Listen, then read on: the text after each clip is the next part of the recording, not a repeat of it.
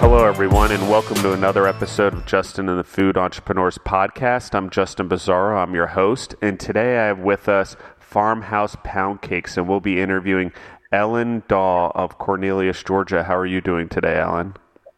I'm doing great, Justin. How are you doing? Thank you so much for having me on, by the way. Oh, you're very welcome. I love having everyone on and learning their stories. So tell us a little bit about your story and how you got to where you are and forming the business Farmhouse Pound Cakes. Well, there is a bit of a backstory to this. My husband was an equine veterinarian. We lived in Ocala, Florida, and he ended up getting sick. It was a long illness. One of my therapies, so to speak, was baking. So I did a lot of baking and ended up being his caregiver. In 2012, he passed away, and we moved back to Florida or to Georgia to be close to family. Bought a little farm in Gwinnett County. I was trying to figure out what to do. I managed his business in Ocala. I also worked as an equine sports massage therapist, and the distance between the farms up here, I needed to do something else. And so a friend of mine that I'd known for years is a soaper, and she knew I was going organic and looking for something. So she invited me over to her house one day. She said, I'm going to share with you a recipe for organic laundry soap. And so we had a great time in her kitchen that day and made all this laundry soap, and it's really cool in mason jars. And she packed it all up and she said, now you need to get into a festival. So she said, here's a Brazelton 3-day festival. So I signed up for this and ordered my tent and tables and had sort of a, setup going for someone that doesn't know anything about festivals. And I was there, and the first day I thought, there's just not enough stuff on my table. So I went home that night, and I had pound cake in the freezer. So I bought it out, sliced it up, brought it in the next day, and sold it by the slice.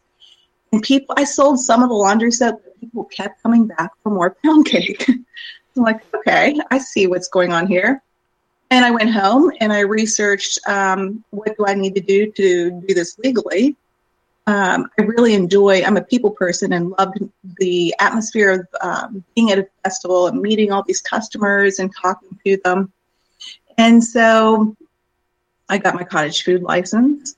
There's a local strawberry farm, Washington Farm Strawberries, that was opening. It was their season right then. And so someone said, you really should sell your pound cakes and strawberries go so well together. They had never had a vendor there. So I went and talked to the owners, and their daughter actually has a nonprofit in Africa where she helps unwed young mothers. And so we talked, and they said, we'd love to have you, and if you can just make a donation to her nonprofit, it was great. So that was sort of my first event, and it was so much fun. I've got a picture of the strawberry fields behind me with my little setup, and got to meet more customers and really enjoyed the interaction with all the people.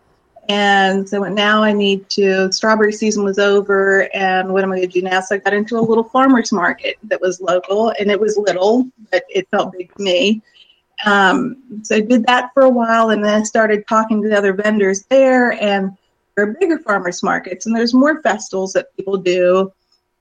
And so that was my goal. So I got into a couple more festivals, and I always like to, let's go bigger. And so I got my commercial kitchen. I just converted my garage on my farm into a commercial kitchen because there was a farmer's market I really wanted to be a part of, and that was one of the requirements. They wouldn't accept a cottage food license. And so I got into that festival and into that farmer's market and then to larger festivals. And then I started doing online sales, and I didn't push it too much because I didn't want to get overwhelmed. Had a part-time employee, and then last summer I decided I just didn't want to be in Gwinnett County. Is really growing. There's tons of traffic, and I'm also from the Shenandoah Valley, so I love seeing mountains. Okay. And I bought a historic home up in the Northeast Georgia mountains. and I have a little commercial kitchen here. And just most recently, I was able to open a retail spot in my living room, which is great because I love the history. Growing up in the Shenandoah Valley, the house I was raised in was built in the late 1700s. This home was built in 1832, and I have a lot of history that goes with the property here. So I just thought this is a great place to start selling. I went to ease off on the festival so much. That's a lot of work. And I'm in a couple of local stores, the Village Market in Sawtooth for one. And so I try to incorporate using local ingredients. So there's a lavender farm close by. And of course I use Washington Farm strawberries, and try to also promote Georgia grown products. So I offer Jumping Goat Coffee, which is a Georgia grown local roaster. And so this is kind of where I am right now.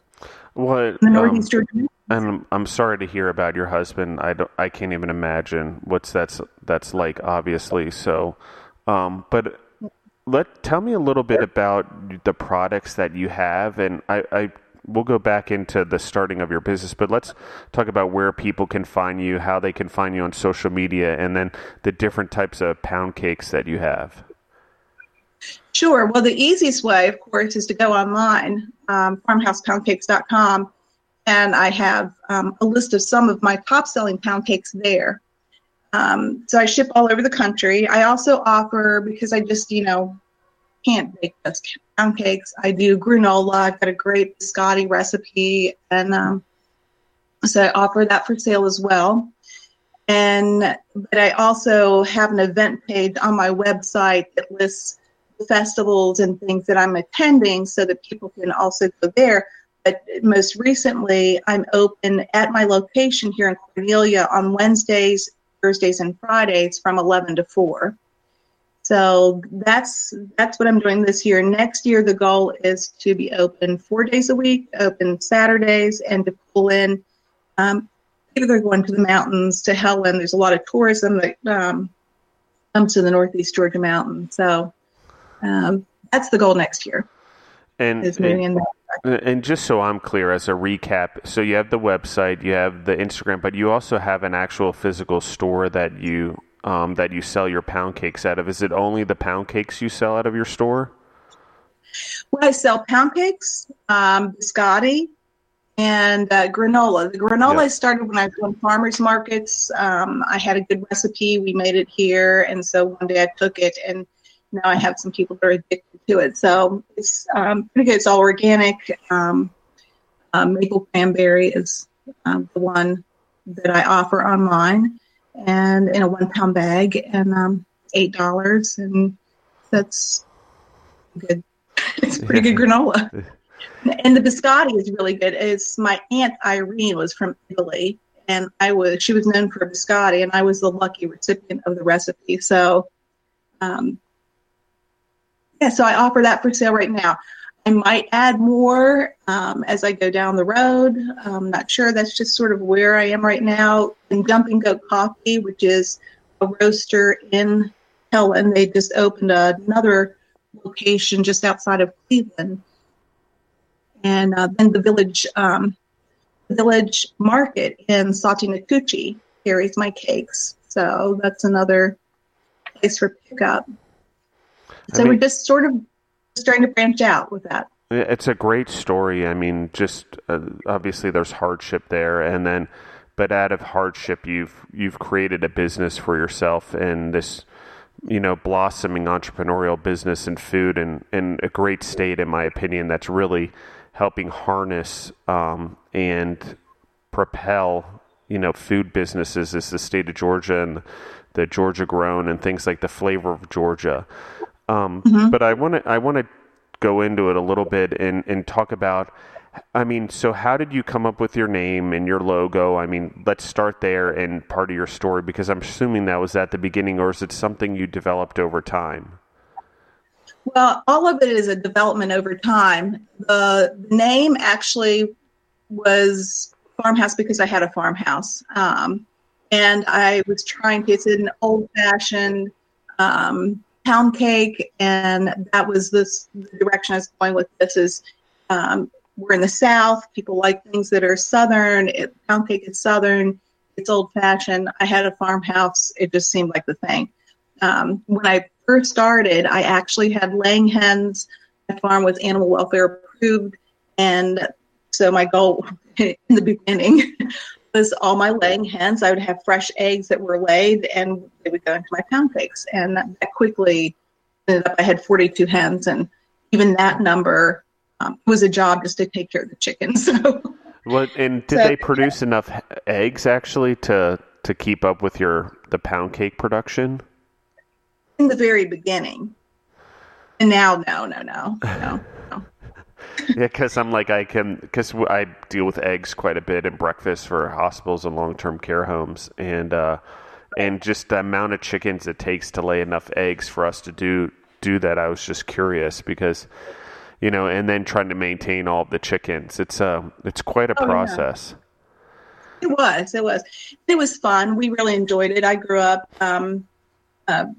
on a little farm, and I like the atmosphere, and we'd never had chickens before, and chickens are great, but that was becoming more of a job in itself, taking care of all these hens, and the setup for them, and to be animal welfare approved, and then when you have coyotes and hawks and all sorts of worries that come along with that because they're free range. Yeah, let's talk about that a little bit, the coyotes, because I think, we have them here in Colorado, and actually when I grew up in Maryland and the farm, we didn't really have them that much, so they weren't as much of a threat, although I know they're coming into every state now. They basically are multiplying rapidly and moving across areas that they hadn't been in before. But so how do you manage that? I mean, you have coyotes coming on your property, and they obviously eat the chickens because they're easy meals, and coyotes are some of the smartest hunters. For anyone who doesn't know, they are very creative animals. So if they want to eat the dog that's on your property or your pet, they'll actually, and it's a male dog, they'll lure the female in to lure the dog to, I can't speak this morning. Yeah, to get the male dog to follow the female coyote out, and then they'll get it out of its normal territory and then attack it and eat it. And it's just, and all sorts of things. I watch them with the geese here in Colorado, and they'll actually have one chase the geese towards the other two or three, and as the geese are trying to fly away, the other two or three are jumping in the air and getting a goose each, literally. And it's just, it mind boggles me how intelligent they are at hunting, and how they do it as a pack, and it's very laid out. So I don't even know how you battle that with chickens. Well, I had predator-proof coops, so that they go into lockdown at night is what I would say. They like to go into their coop, or in the wild they would roost in trees. But they would go into their coop at night and be locked down, and then let out in the morning. Now, coyotes hunt all the time, so I saw one down at my coop, looking out the window, and this was 11:45. I looked at the clock, almost lunchtime, and it was just trotting out there, not a pack. This was just a lone one that was out. But there were also cow pastures and in the area, and I remember occasionally you would hear a pack howl at night, and that's a terrifying noise. Yeah. Because it sounds like there's tons of them. Yeah. And, I mean, it's crazy because, here we have them as well, and they howl, and we have some land here in Colorado, but also the baby coyote cubs sound like children crying, and it's like... It's the craziest thing. Like, you're like, is someone hurt or stranded in the woods? But it took me a few years before I got used to it. But they're just, they're unbelievable. And they'll run right through our yard midday. And what we figured out is they'll always send out one to do the scouting, and then they come back. And at night, sometimes it's a horrific sound when they get an animal, and we have woods and things behind us. So the deer, and they don't tend to go after the deer as much because we have mule deer here, but it's kind of crazy how they go after the animals and the noise, the screaming. I mean, it's literally bloody murder, and it is. and No. I mean, they're ruthless once they get it. And so, I mean, we've had raccoons go down, and obviously geese, because we have a pond next door. So there's a lot of geese here that when they're flying south for the winter, I guess, and north during the summer, they do the opposite schedule of what people tend to do. And it's just it's nuts though, and they get them, and whether it's rabbits or squirrels or whatever. I mean, sometimes we'll just see the squirrel tail laying there, and it's like, oh man. Yeah. But I didn't mean to get off on a tangent, but we hadn't talked about it on this podcast. But I think part of like running a farm, and it's not as easy as everyone thinks to begin with, but then let alone the coyotes start entering the picture, and it becomes a whole new world. So It really does, and there's a whole lot of worries that you have to go through. And when people just go, I'm going to get a farm, or they have a couple acres, think I'm going to get chickens, or I'll have goats, or whatever. You really have to take these things into consideration because you won't have them long. Great Pyrenees, the farm dogs are great to have on a farm. They're good guard dogs, as well as donkeys. A lot of people have mules, donkeys, because those have an alarm, and those they play an important role, and it makes them sound. There's a lot of coyotes, which is a worry, but they're actually cool animals. Nobody says that except me. They're really smart, and just smart dogs, essentially. Yeah. Well, they're wild, they're the dogs without domestication, really. And dogs are smart also. I mean, my dog definitely has me played out. He knows that I'll give him a treat. He's pretty smart in the way he manages me and everything else. So, yeah. I mean, just take that intelligence and put it out there, and they'll figure out how to feed themselves and get what they need. And they know where the easiest food is, that's for sure. And cats and dogs and stuff, and people leave them out, and they're easy prey, So they think, domesticated dogs thinks it's just another dog, and the coyotes lure them. It's interesting, and you can see their intelligence too when you look at them. And a few years ago, I was actually walking my dog where we lived at a different house, and my sister-in-law's dog as well. And because they were out of town, and literally I had 3 coyotes start following us on the trail. Gosh. And I had them on leashes, thank goodness. But it was, but what they were doing is then they would lure me, and then actually one came to the front of us eventually, like about a mile down the road. Eventually one popped out the front, and I'm like, wow, well, okay, they're not scared of me, and it's like 1:00 in the afternoon.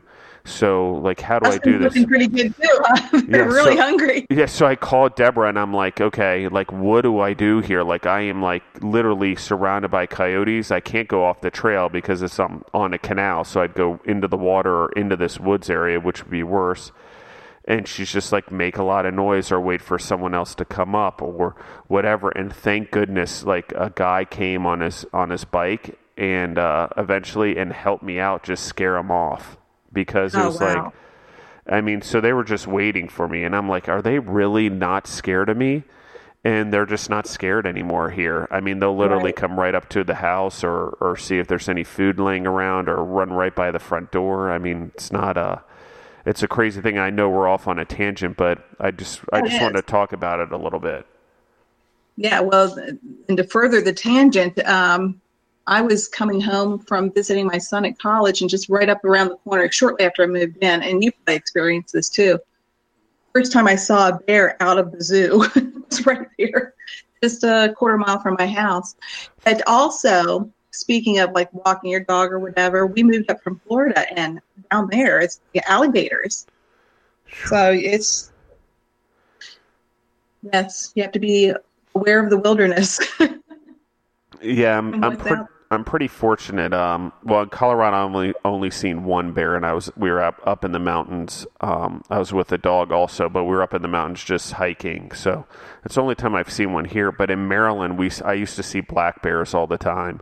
hiking and around the farm and stuff like that. And they're pretty docile comparatively. They are scared, but I hear the brown bears and the grizzly bears are not as lenient. But I guess if you back a black bear into a corner or split a mother and a cub, that you're in pretty much not good place. So that's not good. But my parents did the same thing. They got donkeys, and I do hear that the Pyrenees dogs will actually attack the coyotes. So I mean, and most dogs, if they're in a pack, will protect the farm or whatever, the larger dogs, from what I hear. I know St. Bernards are good at getting rid of coyotes and things like that as well, but they need to be in a more than one because they don't stand a chance as one. And, that's right. And so that's kind of interesting thing, I can't even imagine. It's just, and it's awful what they do. So, I mean, if you have a pet and it's outside, you have coyotes, you always want to be aware. I mean, I've tried everything. I've tried wolf urine. I've tried all these things to try to get rid of them. I've tried scaring them off. I've tried the motion lights. It just doesn't, they don't care. They're like, whatever. Really is a situation out there. And it doesn't matter if you have a fence, they jump over it. I mean, the things can jump like I've never seen. They're pretty amazing. They can leap, from 6 to 7 foot fences, no problem. They'll get themselves right over it.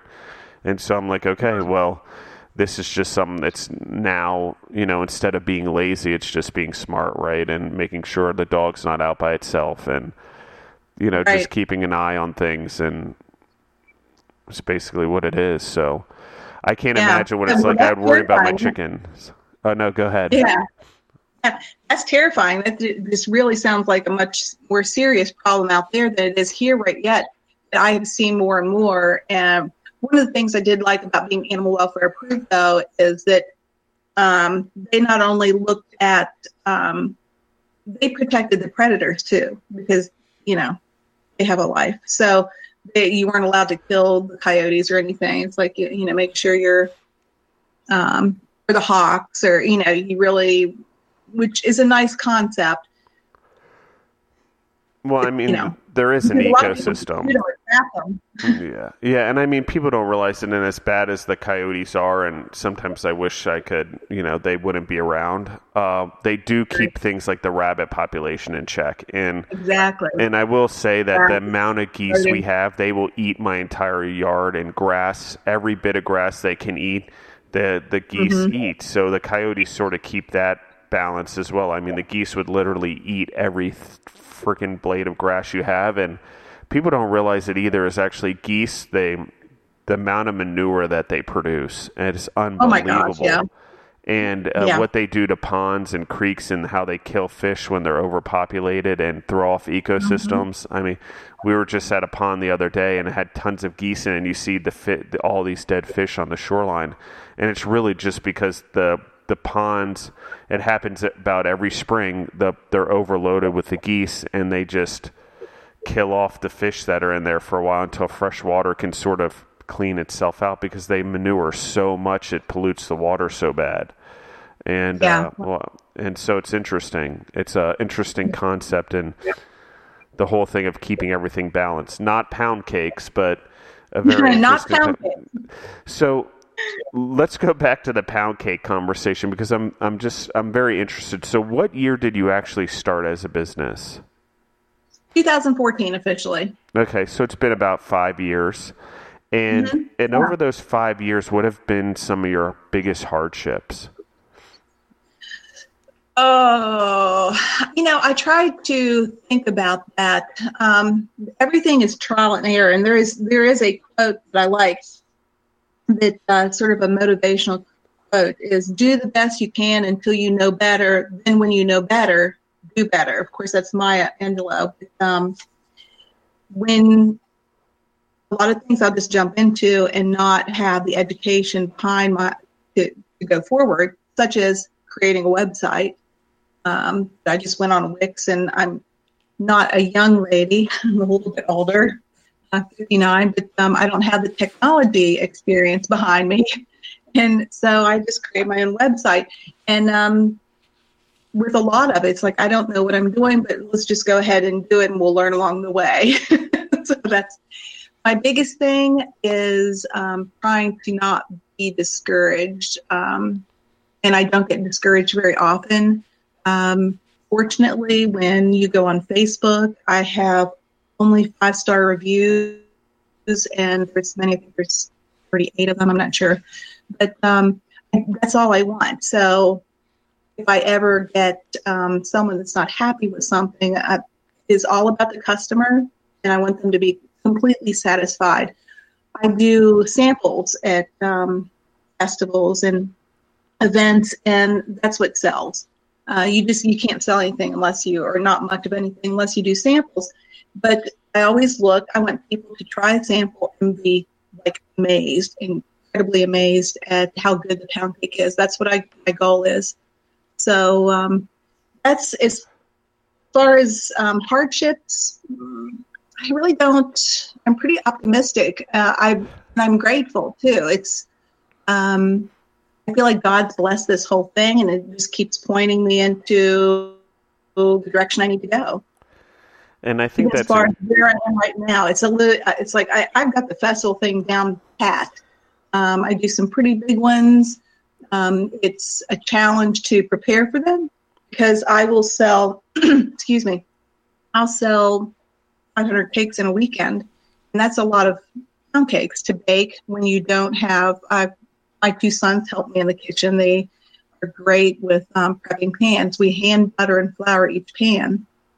I don't use a spray. I don't like sprays. And it tastes better when it's butter. So, it takes a lot of prep work to do that. So I've got the festival thing down pat, but now I'm doing something new. It's the retail end and doing a little bit of wholesale. So, and it's figuring all those new unknowns out. So it's exciting. Is it harder to get to the festivals because of the store, or is it something you manage where the store's open during the week and then the festivals are weekends? That's what I'm doing is I have this store, and I just opened a couple weeks ago. We're going to be doing a grand opening on May 11th, which is a Saturday. It's one week, and I don't have a festival. And just inviting people in, and we'll have some coffee and pound cake to try. And just to get to sit on the front porch at the big farmhouse front porch with rocking chairs on it, and a great little view. Yeah. And because by the time this episode airs, the store will be open, could you give everyone the address and your operating hours just so they know, so if they want to come visit and have some pound cake, they know where it is? Absolutely. The address is 752 Old Athens Highway, and that's in Cornelia, Georgia. The zip code is 30531, and it's just off of 985 and Duncan Bridge Road. Duncan Bridge Road is a road that takes you to Helen. 985 takes you straight up to awesome. 3 minutes, North Carolina. It's right up in the corner. Oh, so it's up north in northern Georgia, pretty north then. North of Gainesville, yeah. Mm-hmm. And what are your operating hours? Right now, it's Wednesday through Friday from 11 to 4.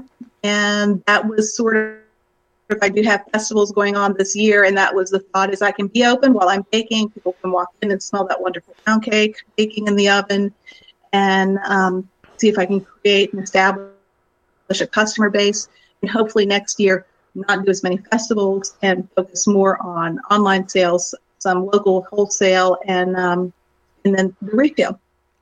And I want to talk about the festivals, but I want to just make a comment on something, which is the baking of the food or pound cakes when people come in. It's something that grocery stores discovered a long time ago, that actually people buy more if they smell fresh baked bread in the store. And it's proven true because once people start thinking about food and they get hungry, they buy more. But I think in your case, being able to smell it as well as be able to sample it, it's incredible because now you're giving them 2 senses. And people really remember things that way. And it's quite an incredible thing. And we don't realize it as humans that if they can smell it, touch it, and taste it, that you're really making an impact on them. So I think it's a great idea. Smell it, touch it, taste it. And at the same time, have someone tell you how simple the ingredients are, the quality of the ingredients, and if they're local ingredients and that sort of thing. So tell us about that, and let's get in more detail, like why. I mean, we've talked about that you use local ingredients, you keep them simple, you cared about the animal welfare. Tell us about why you're so passionate about that and why you decided to go that route with your pound cakes. Well, because I want the best pound cake possible, or the best of anything that I bake. I want it to be the best quality. And I am concerned about, as much as pound cake being healthy as possible, not using bleached flour. I use King Arthur unbleached flour. It's certified non-GMO. I like to be able to say this. And part of them, those are concerns I would have normally. But I believe that it really helped when I was doing some of the farmers markets, that the focus of the customer base there was they were very health conscious. And I applaud people that support local businesses. And while doing the farmers markets, primarily farmers markets, some of the festivals, but you get to know a lot of food vendors then, people that are growing their own fruit. Sometimes I go to the farmers markets and get blueberries or strawberries to make my blueberry almond pound cake, or I do a strawberry lavender pound cake, and I use lavender from Red Oak Lavender Farm here in Dahlonega. It's in Nielsen, Massey, Madagascar, bourbon, vanilla. I put vanilla in everything. And so just trying to if you use the best quality, you're going to have the best flavor. And pound cake. Is that how you choose the flavors of your pound cake, sort of what's available around you, or what you also see at the festivals and the markets that you go to? Well, I do seasonal. So I try to look for, when I go shopping for any kind of fruit or whatever, I can't just say I can have strawberry all of the time, because sometimes the strawberries aren't the best. And blueberry, although we will freeze them sometimes, so we have them available throughout the year. Blueberry almond I don't have on my my website to order, but I just come up with different. We just did a flavor the other day. It turned out really good. That's trial and error also. It was a coffee banana chocolate chip, and that was good. That sounds amazing. What would that be? Coffee banana chocolate chip, and it was pretty good. We love banana bread in our household here, and we actually put chocolate chips in it. Well, I shouldn't say we. I do. I'm a spectator of this sport, and but because I can't cook all day long and all that, but baking I have trouble with. And it's actually really a science. It's an amazing science. So I really appreciate that, and can be like, wow, that what you're doing is amazing. And the trial and error thing, like how you tweak recipes for baking, it's to me, it's totally something so much harder than actual cooking food and tweaking recipes. But I love the sound of that pound cake for sure. And I'm a fan of anything with bananas or chocolate in it. So there's that. Mm-hmm.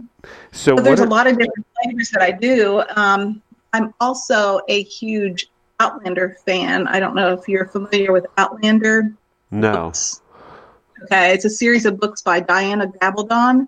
Very, very popular. It's a huge fan base with this almost a cult following.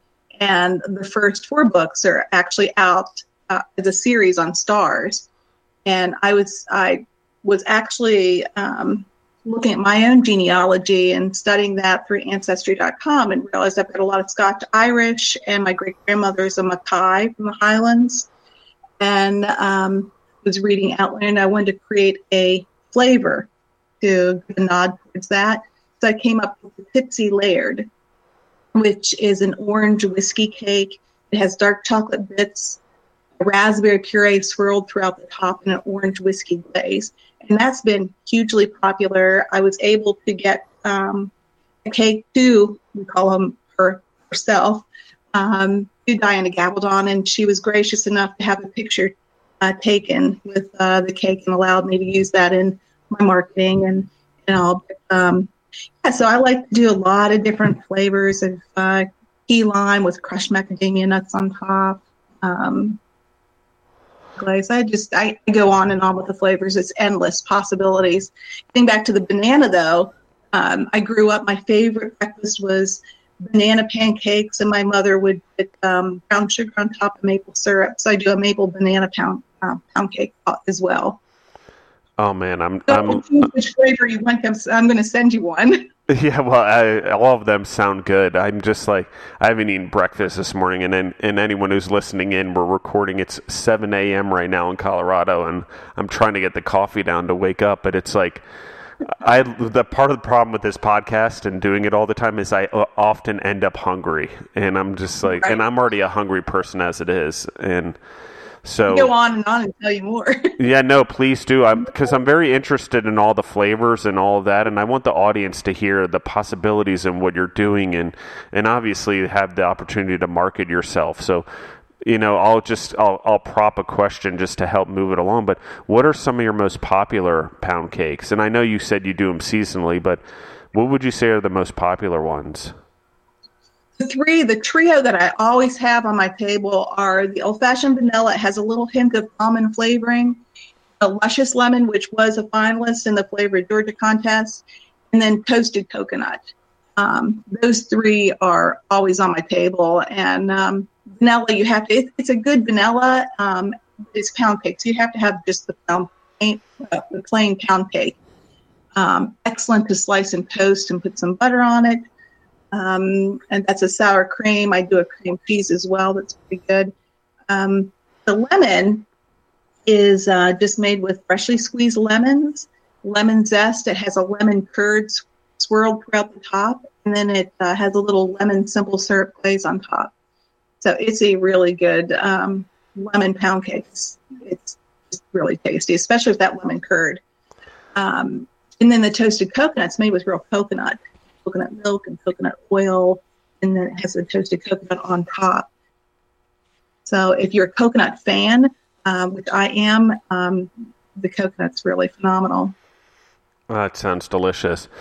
And so let's talk. We're going into spring, and or are in spring, I should say. Not here in Colorado, since we just had a couple of days of snow. I'm sorry, I know. But and summer. So let's talk about what are some of the other pound cakes you'll do seasonally? Because I'm just interested. What are some of the spring seasonal ones that you'll have coming around, and the summer seasonal ones?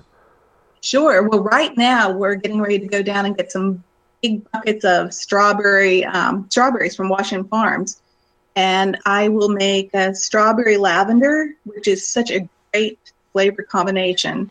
So we'll have strawberry lavender pound cake and strawberry rhubarb. So my mother used to make strawberry rhubarb pie, and that makes a great pound cake. Also, then we cruise right after strawberries. It's blueberries, and it's a blueberry almond, lemon blueberry. So do the different types of fruit. Apricot almond, sometimes I'll make those. That doesn't have to be seasonal because I use dried apricots for that. But that's it's good breakfast pound cake. What I call them when they have a fruit in them like that. Double chocolate zucchini with walnuts. Zucchinis, everybody has zucchinis.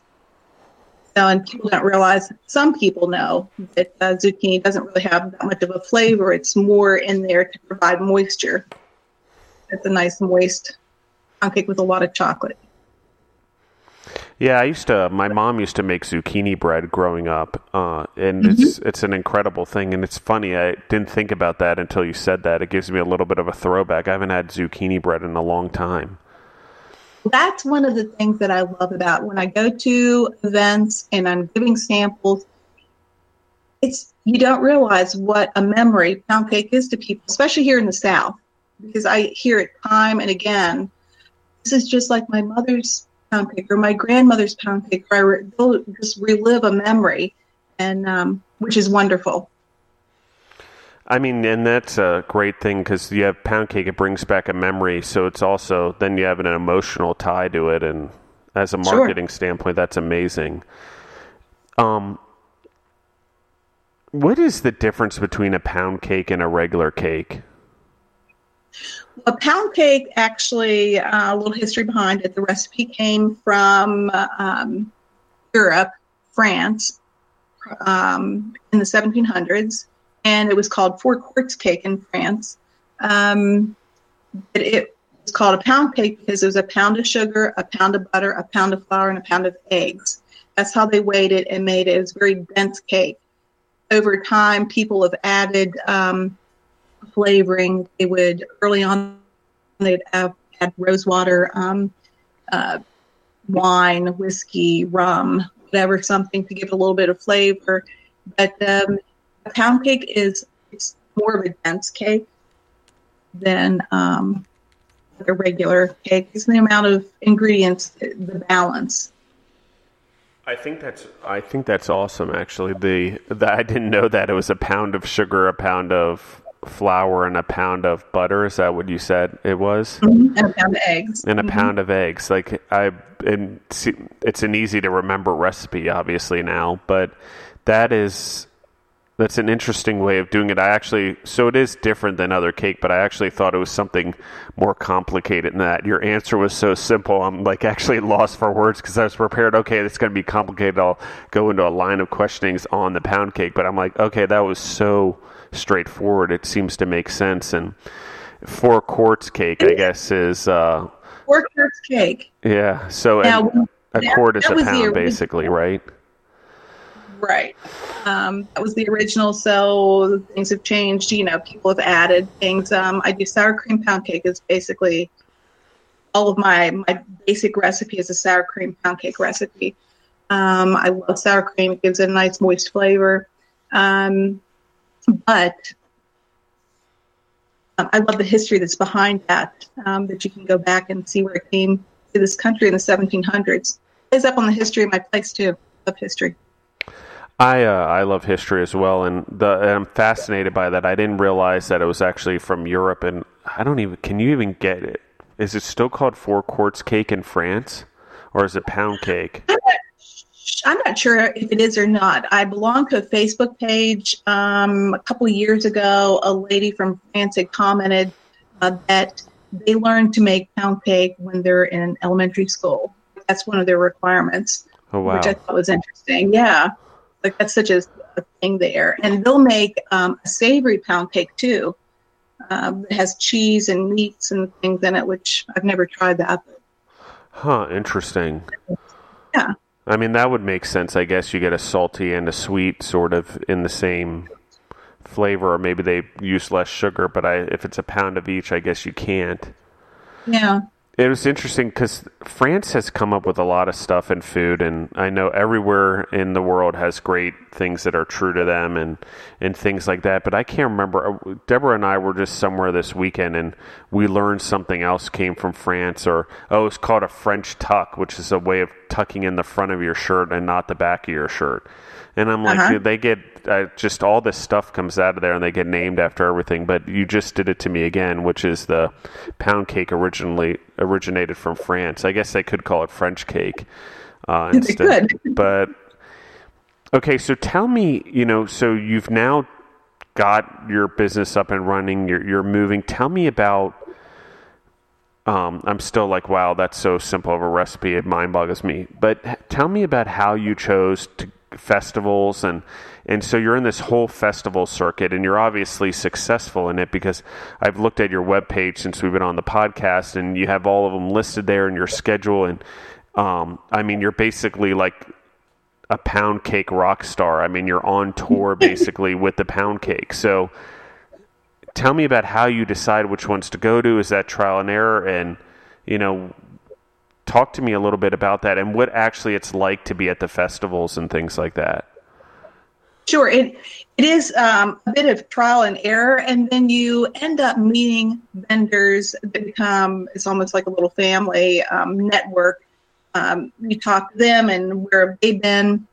I had a gentleman that was at the Cherry Blossom Festival 3 years ago, and he pulled me aside. He comes up from, he does like pickles and relishes and things, and he comes up from Florida, and like, you come all the way from Florida? He said, yes. He said, and if you want to go to some good festivals, follow Jenny's Nuts and Fudge.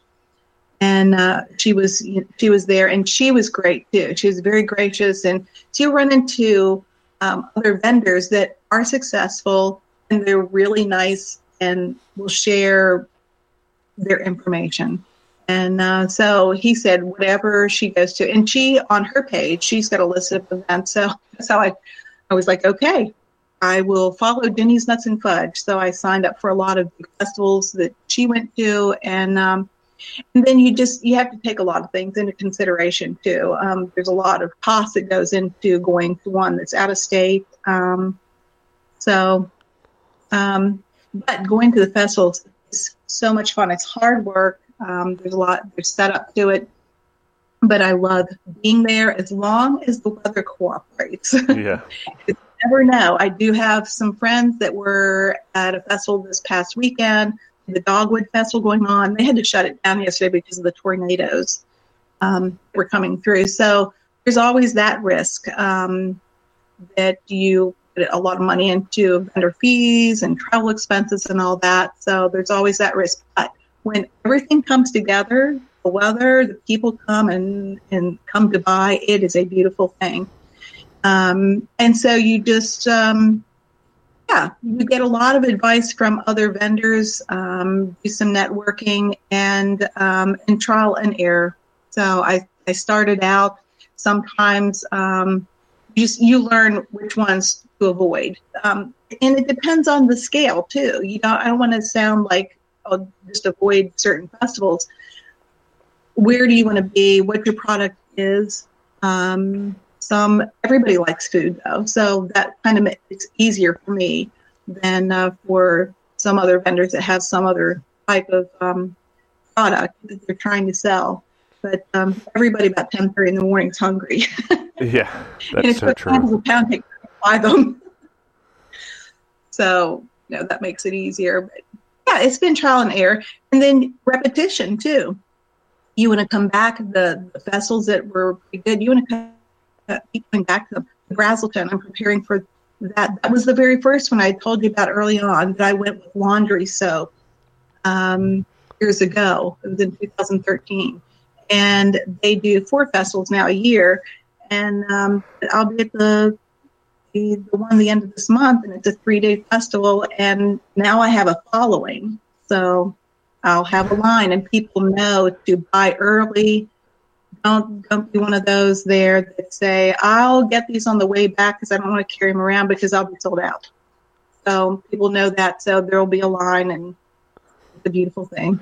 I mean, you're a pound cake rock star. You have groupies that wait for you there, and a whole following. I mean, it's incredible. And one of the things I like that you shared is that when you guys do the festivals, while your competitors at the event say I believe you said Jenny's Nuts and Fudge. Yeah. And you're kind of competitors because if you think about, if someone buys something from me, they may not buy it from the other person. But what people don't realize is grouping together a bunch of food vendors or competition like you guys, you're actually attracting more people to the event.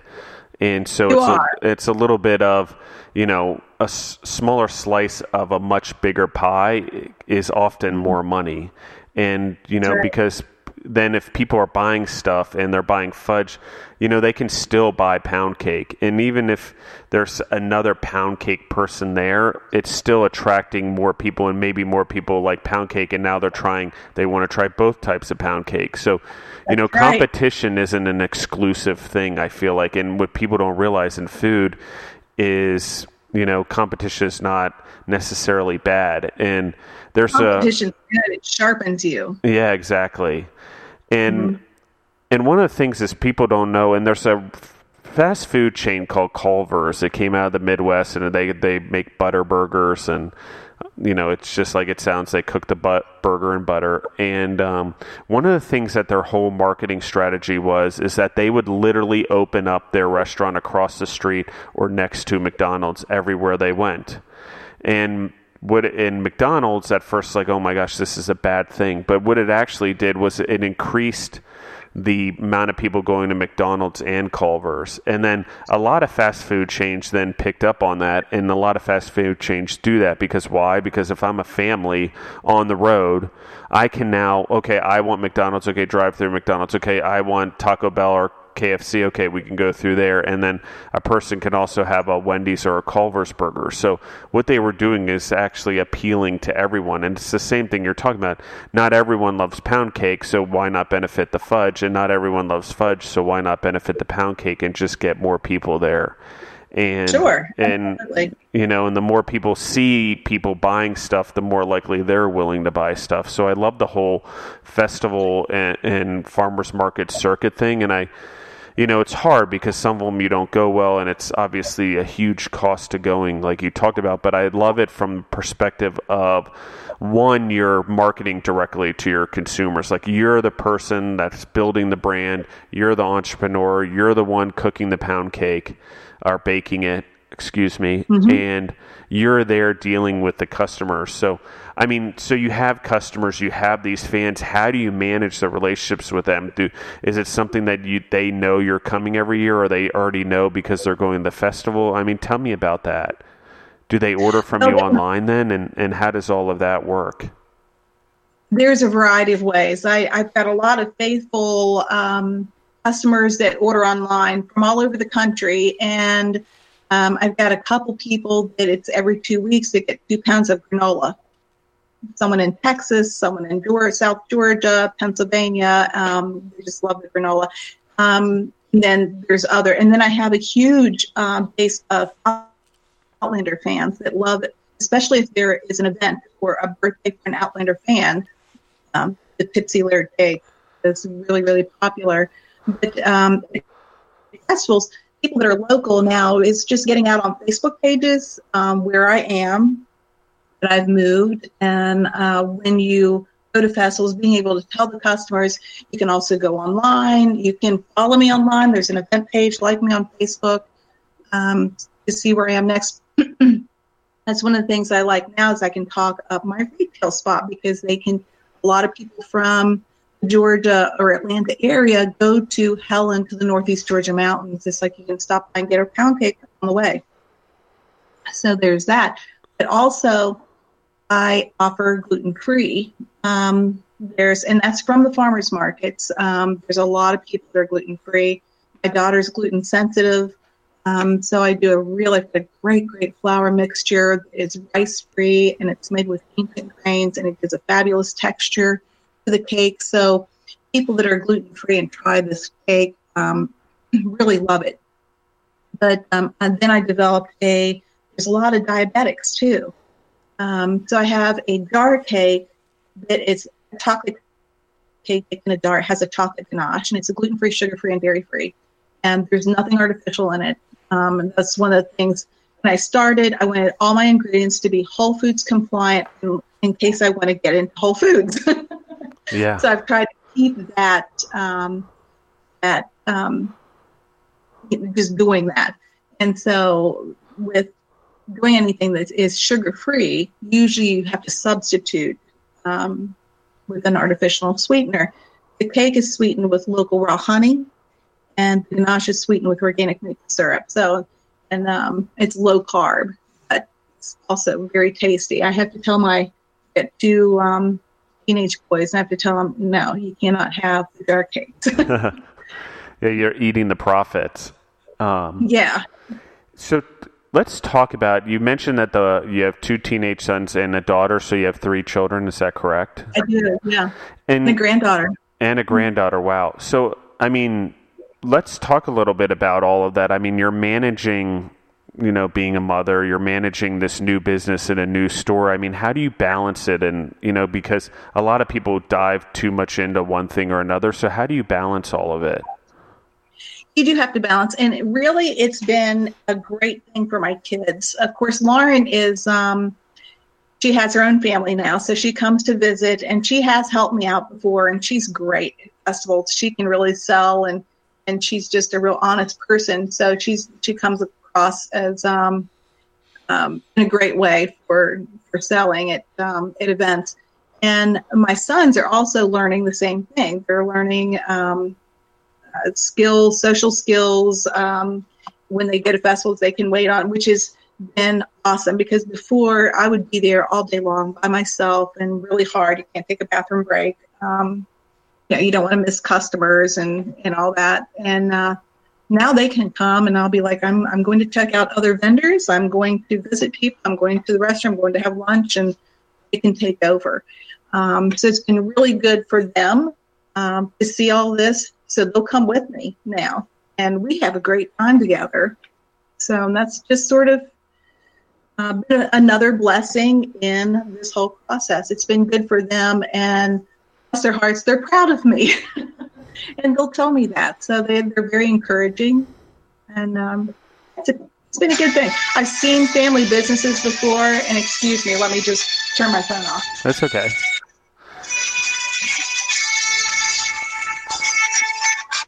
I love that just happened, because the Scottish music and us talking about the heritage and Ancestry.com, I'm going to leave that in just because I think that was incredible. It truly shows your passion for your heritage. Yeah, that is, that's the theme to Outlander.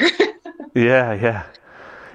And I actually recognize the music, so I'll have to talk to Deborah. I'm sure she probably knows a little bit about it. And but anyway, back to the topic of your children, and I talk about it a lot on this podcast, is one of the greatest things I feel like we do as entrepreneurs is pass it on to our children, because it's not an education that they get in school. They don't teach business in high school or in elementary school or whatever in the same way that they can learn it from us. So having not only that base education that they learn in school, but getting the education of being an entrepreneur from a parent like yourself, I mean, it's unbelievable. And a lot of entrepreneurs, it's passed down. An entrepreneur passes on the entrepreneurial spirit from someone else. And so actually that brings up another question. So one, I love what you're doing, and I think it's so important that your kids have that as an education and an opportunity. So, I give you props for that for sure. That's awesome. But do you yourself have an entrepreneurial background, or is your family, or, I mean, it's a lot just to say, hey, I'm going to go do this and have the courage to do it. I just, I think it's in the blood. I don't know. My grandmother started a store out in the country just after the Great Depression. And she, when women just didn't do that, she started a little store. My mother would run it sometimes when they had the farm going. That was up in West Virginia, in Preston County. And I don't know. I just really like the thought of making money. I've, of course, worked for other people, but I like working for myself. And my sister had started a little local magazine, before I had met my husband. And she ended up getting sick, and I started working with her, and I had to take it over. And I loved it. It was a mailer. We mailed 10,000 copies every month, and you just really became a part of the community. But I loved selling ads, and I like talking to people, and I like making things make more money.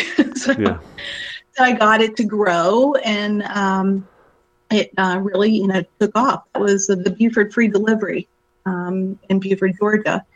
And so that was fun for me. And then when my husband and I got married, I took over his secretarial business. He had his own practice. He specialized in sports medicine, and he traveled all up and down the East Coast.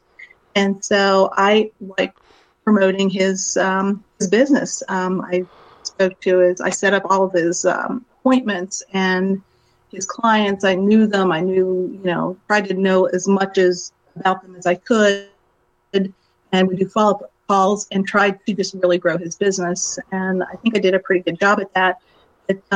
And And then I really liked what he did. Of course, I getting back to what we'd spoken about before, I like to ride as well. And so I became an equine sports massage therapist, and we kind of worked together. So that was a lot of fun. But so that was more of, just wanting to do my own thing. And so the thought of going to work for somebody else just... Yeah.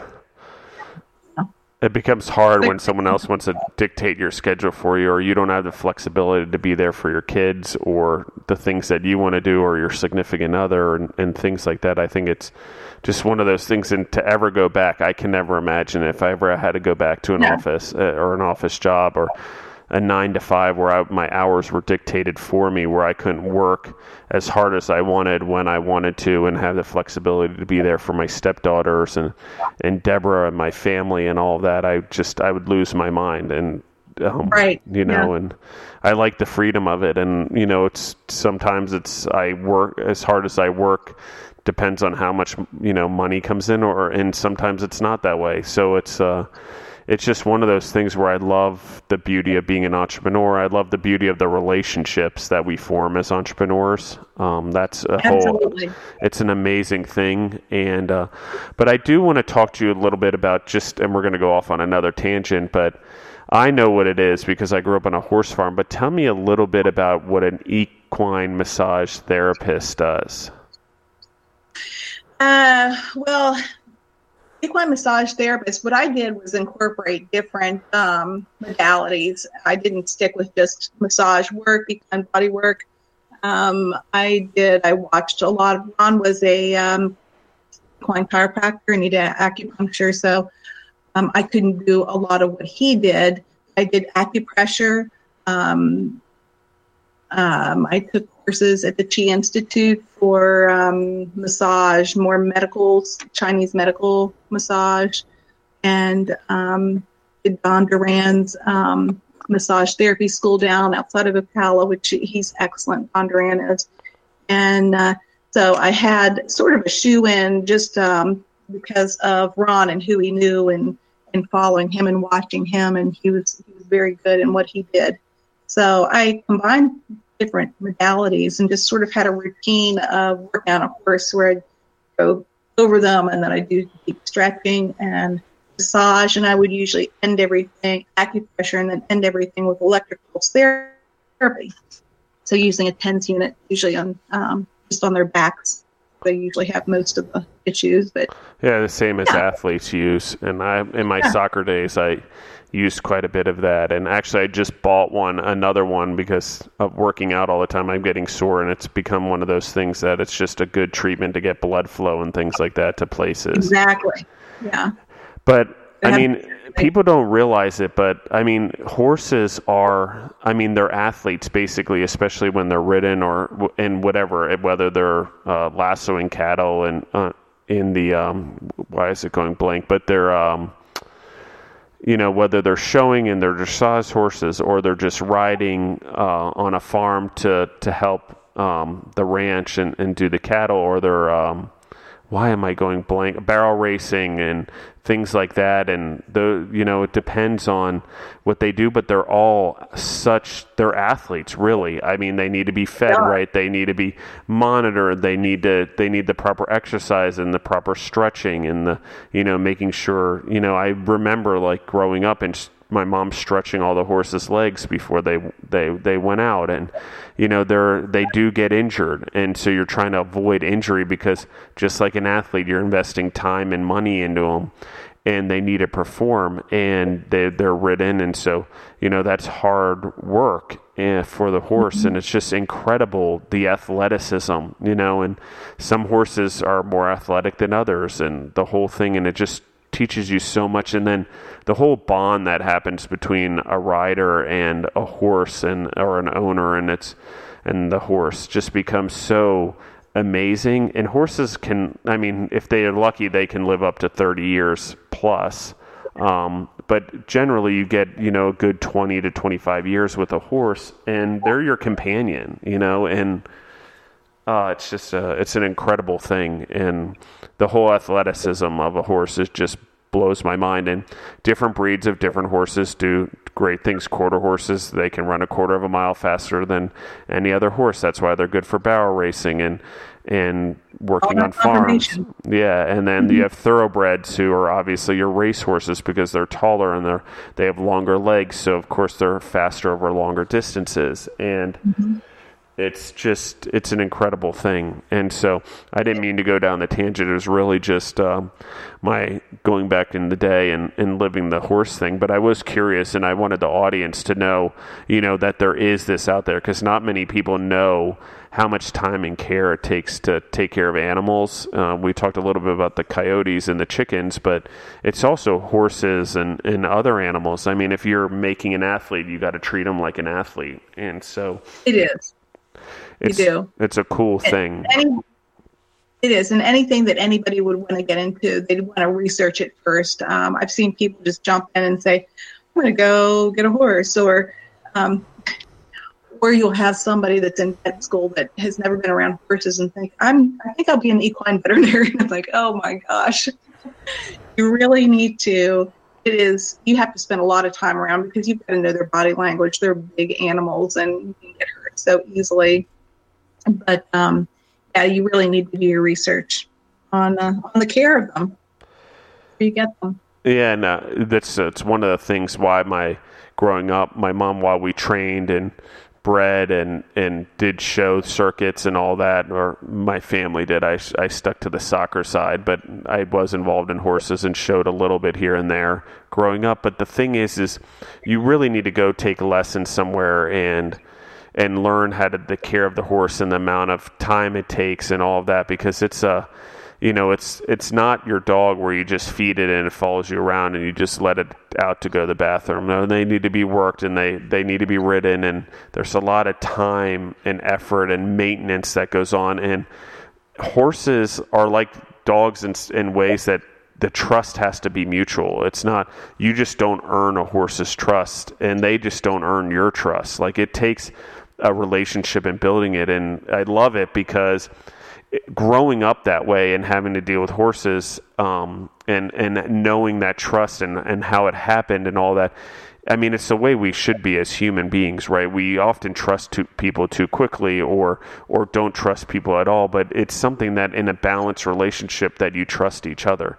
I mean, right, I trust the horse that it's not going to buck me off, and he trusts me that I'm not going to treat him poorly and I'm going to take care of him. And you build this relationship that's just so amazing. We were talking about how smart coyotes were, but it actually amazes me how smart horses are. Like, I mean, we would let them with halters, but when my parents would go away, I get lazy sometimes and watch the farm, and I could literally open the gate, and the horses would make their own way to the barn, most of them, and know which stall to go into, and they knew when it was time to go out. They know the time it's feeding time. And craziest thing is, during the winter, you let them out during the day and in the barn during the night because it's cold, and you flip-flop it during the summer, and they almost know exactly when that time of year is, like when it happened. Right. And I'm just like,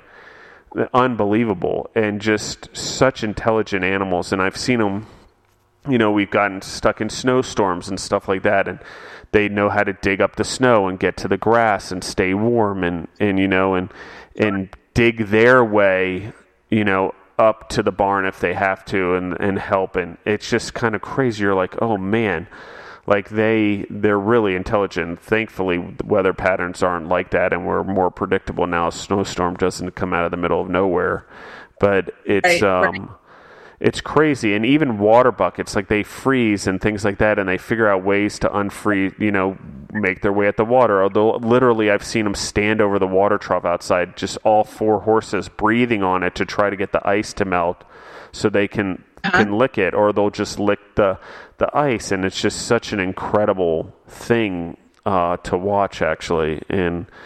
Or they'll try to get their hoof in there, right? The ice, yeah, they'll get their hoof in there and break open the ice, and it's just so cool. And even if streams and stuff like that and frozen, they'll figure out ways to make their way into that and dig up the ground and move stuff around and try to break the ice. So it's so cool. It is. And even that, and when a storm's coming, how they'll just drop their head and put their tail to the wind. Yeah, they know. Like, I know, and like even like you're like, oh my gosh, why are you standing under a tree? It's a lightning storm, but they know that that's a place to stay warm, and I'm like, and they stay in groups most of the time when that happens, and to keep even warmer, and you're like, it makes sense, obviously, but we don't think about it as human how smart everything else is. So yeah, I love the little tangents. Brings me back. You talked about the pound cakes, bringing back memories. You're bringing back memories of my childhood and on the farm. Yeah. So we could talk forever about that because I belong to the Shenandoah Valley Pony Club, and I just love the Shenandoah Valley. They're pretty up there. And I don't know, they're beautiful animals, and they're just so amazing. So they really are.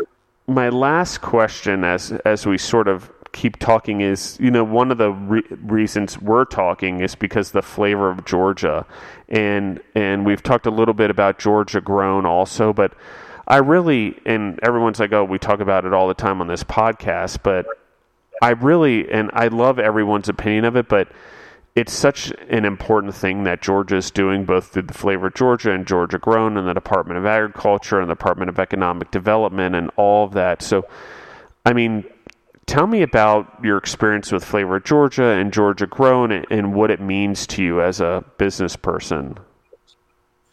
Well, they help promote small businesses in Georgia. They promote Georgia businesses, and I think it's very important be a member of Georgia Grown if you're a business owner here. You can also be a member of Georgia Grown if you're not in Georgia, but you use Georgia ingredients or products. It helps to support the agricultural department and businesses in Georgia. Flavor of Georgia has been such a great avenue for small businesses to showcase their product and to get support behind it. I was a finalist this year, and it's opened up even more wholesale. I'm also on Georgia Crafted, so that is a business. I'm not sure if you're familiar with Georgia Crafted, where they have products from Georgia that is sort of a gift box. You can order and get different products from Georgia, and she's very particular about what products she has. So, but she's got a great business that's taken off. And she likes to access any of the Flavor of Georgia finalists or whatever to get in to Georgia Crafted. So my pound cakes are there now. But they've just done a great job, and it keeps growing and getting better. And they'll have different. There was a symposium in Macon a few weeks ago, and just a lot of just informational classes that you can take to help your business. And I took my boys to that. It was good for them to go, and we tag team because there were classes I wanted to be in that were at the same time. So one of them went and took notes for me, and I can't say enough good things about it. And I encourage anybody that I know that has a business that would be a good fit, please become a member of Georgia Grown. Yeah, I think it's incredible. And one of the unfortunate things is you were a finalist this year in the Flavor of Georgia. Mm-hmm. And you had talked a little bit about it before we got on the podcast. You had entered the contest the last 4 years, I believe. I had. And so what was the product that got you into the Flavor of Georgia this year? Luscious Lemon.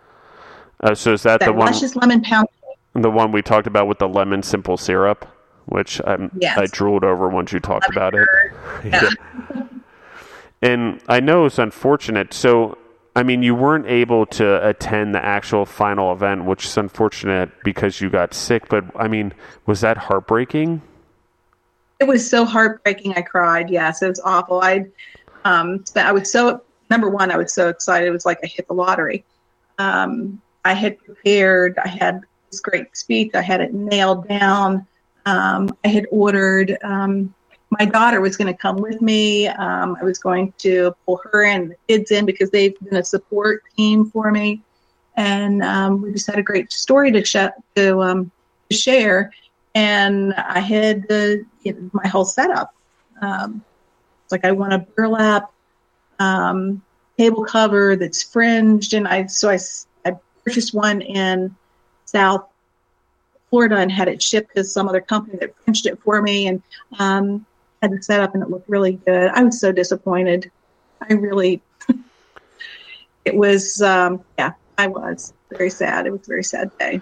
I mean, like I said earlier when we were talking, I thought that I got up and it was pollen that was out here, and everything's starting to bloom. And so a couple of days before that, I started getting a sore throat, and I thought that's what that was. And no, that morning, I was terrified that it was a flu, but thank goodness it wasn't. Well, I mean, and as an entrepreneur, I mean, it's hard to make a decision like that. Some people push themselves through that and make it sick. So, I mean, how do you decide whether or not you push yourself through it, or you just say, okay, it's as much as I want this and want to be there, I need to not go and take care of myself? Well, you have to have this thing called ServSafe certification. And you cannot prepare food, serve food if you have a contagious, if you have a fever. That would not be. And so in another circumstance, I don't know whether I could have probably pushed through to do something. I was not feeling too well, though. Pretty tough when you get a temperature. Yeah, and we all. Voice. That was the other thing. My voice was gone. Well, I think it's and that you touched upon the ServSafe thing. I think that's so important because a lot of people in the audience probably don't, unless you're a food entrepreneur, don't understand what that is, which is basically the basic certification you get for serving food safely. It's basically just like it sounds, and what that means, and all the different regulations, and how to store food, and how to cook it, and what the temperatures need to be, and how to write cross-contamination plans, and so that cross-contamination doesn't happen, and things like that. So your answer was, again, so simple and so obvious. I'm like, oh, yeah, that would make sense. And so, but the audience definitely, there's the reason they have those protocols in places is so when things happen, like you just said, you're sick and it could be contagious, that you can't serve food. And so there's an easy decision. So this decision is actually made for you if you look at the things you've been taught. So I love that. And I said it was my last question before, but I do have one more as we wrap up. And so Ellen, if you could go back to 5 years ago when you started this business, what advice would you give yourself now? I would say don't get discouraged. There have not been many times that I've been discouraged, but when little things happen, it's just don't take things personal, and just push through. Awesome. Because sometimes it's not about you. Yeah, that's true. And I say this a lot, and people I mentor, people that work for me, or just in general when life happens, is it's not about what happens to us, it's about what happens for us. Because I think everything that happens, there's a chance to grow and a chance to learn and educate ourselves in ways and pivot and better things, really, honestly. And, if it's not going right, then I'm not doing it correctly, or there's another way I need to look at it, or what is my part in it that I'm doing wrong and I need to fix. So I think there's just so much there to what you said, and being discouraged. I love that because you said it earlier in the podcast, is not to be discouraged, because it doesn't really help anything. All we can do is just take it for what it is. We can't control it. And we need to move forward, and we need to learn from it in order for it to not happen again. So it's one of those cool things. So Ellen, thank you so much for being on the podcast. And I actually really look forward to asking you to be on the podcast again in the next 8 to 10 months to hear how your store's going. So if you'd like to be on the podcast again, I would love to have you back on and release another episode in about a year. And I'd love to, yeah. Talk about the trials and tribulations of your store, because you were right at the point where you're opening it up. So I think the audience would love to hear how that goes and that new aspect in your life as an entrepreneur. Stay tuned. We'll see where things go. Yeah, definitely. Thank you again. And this is Justin, the Food Entrepreneurs Podcast. If you guys like what we're doing and like Ellen's story, please share it. Please share it on social media. Tell your friends, tell your family. You know, she's giving away a lot of information. She volunteers her time to be on the podcast. And what we're hearing here is great things. And you're not alone out there if you're an entrepreneur. There's plenty of us out there that go through the trials and tribulations of life and in business. So thank you all for listening in and have a great day.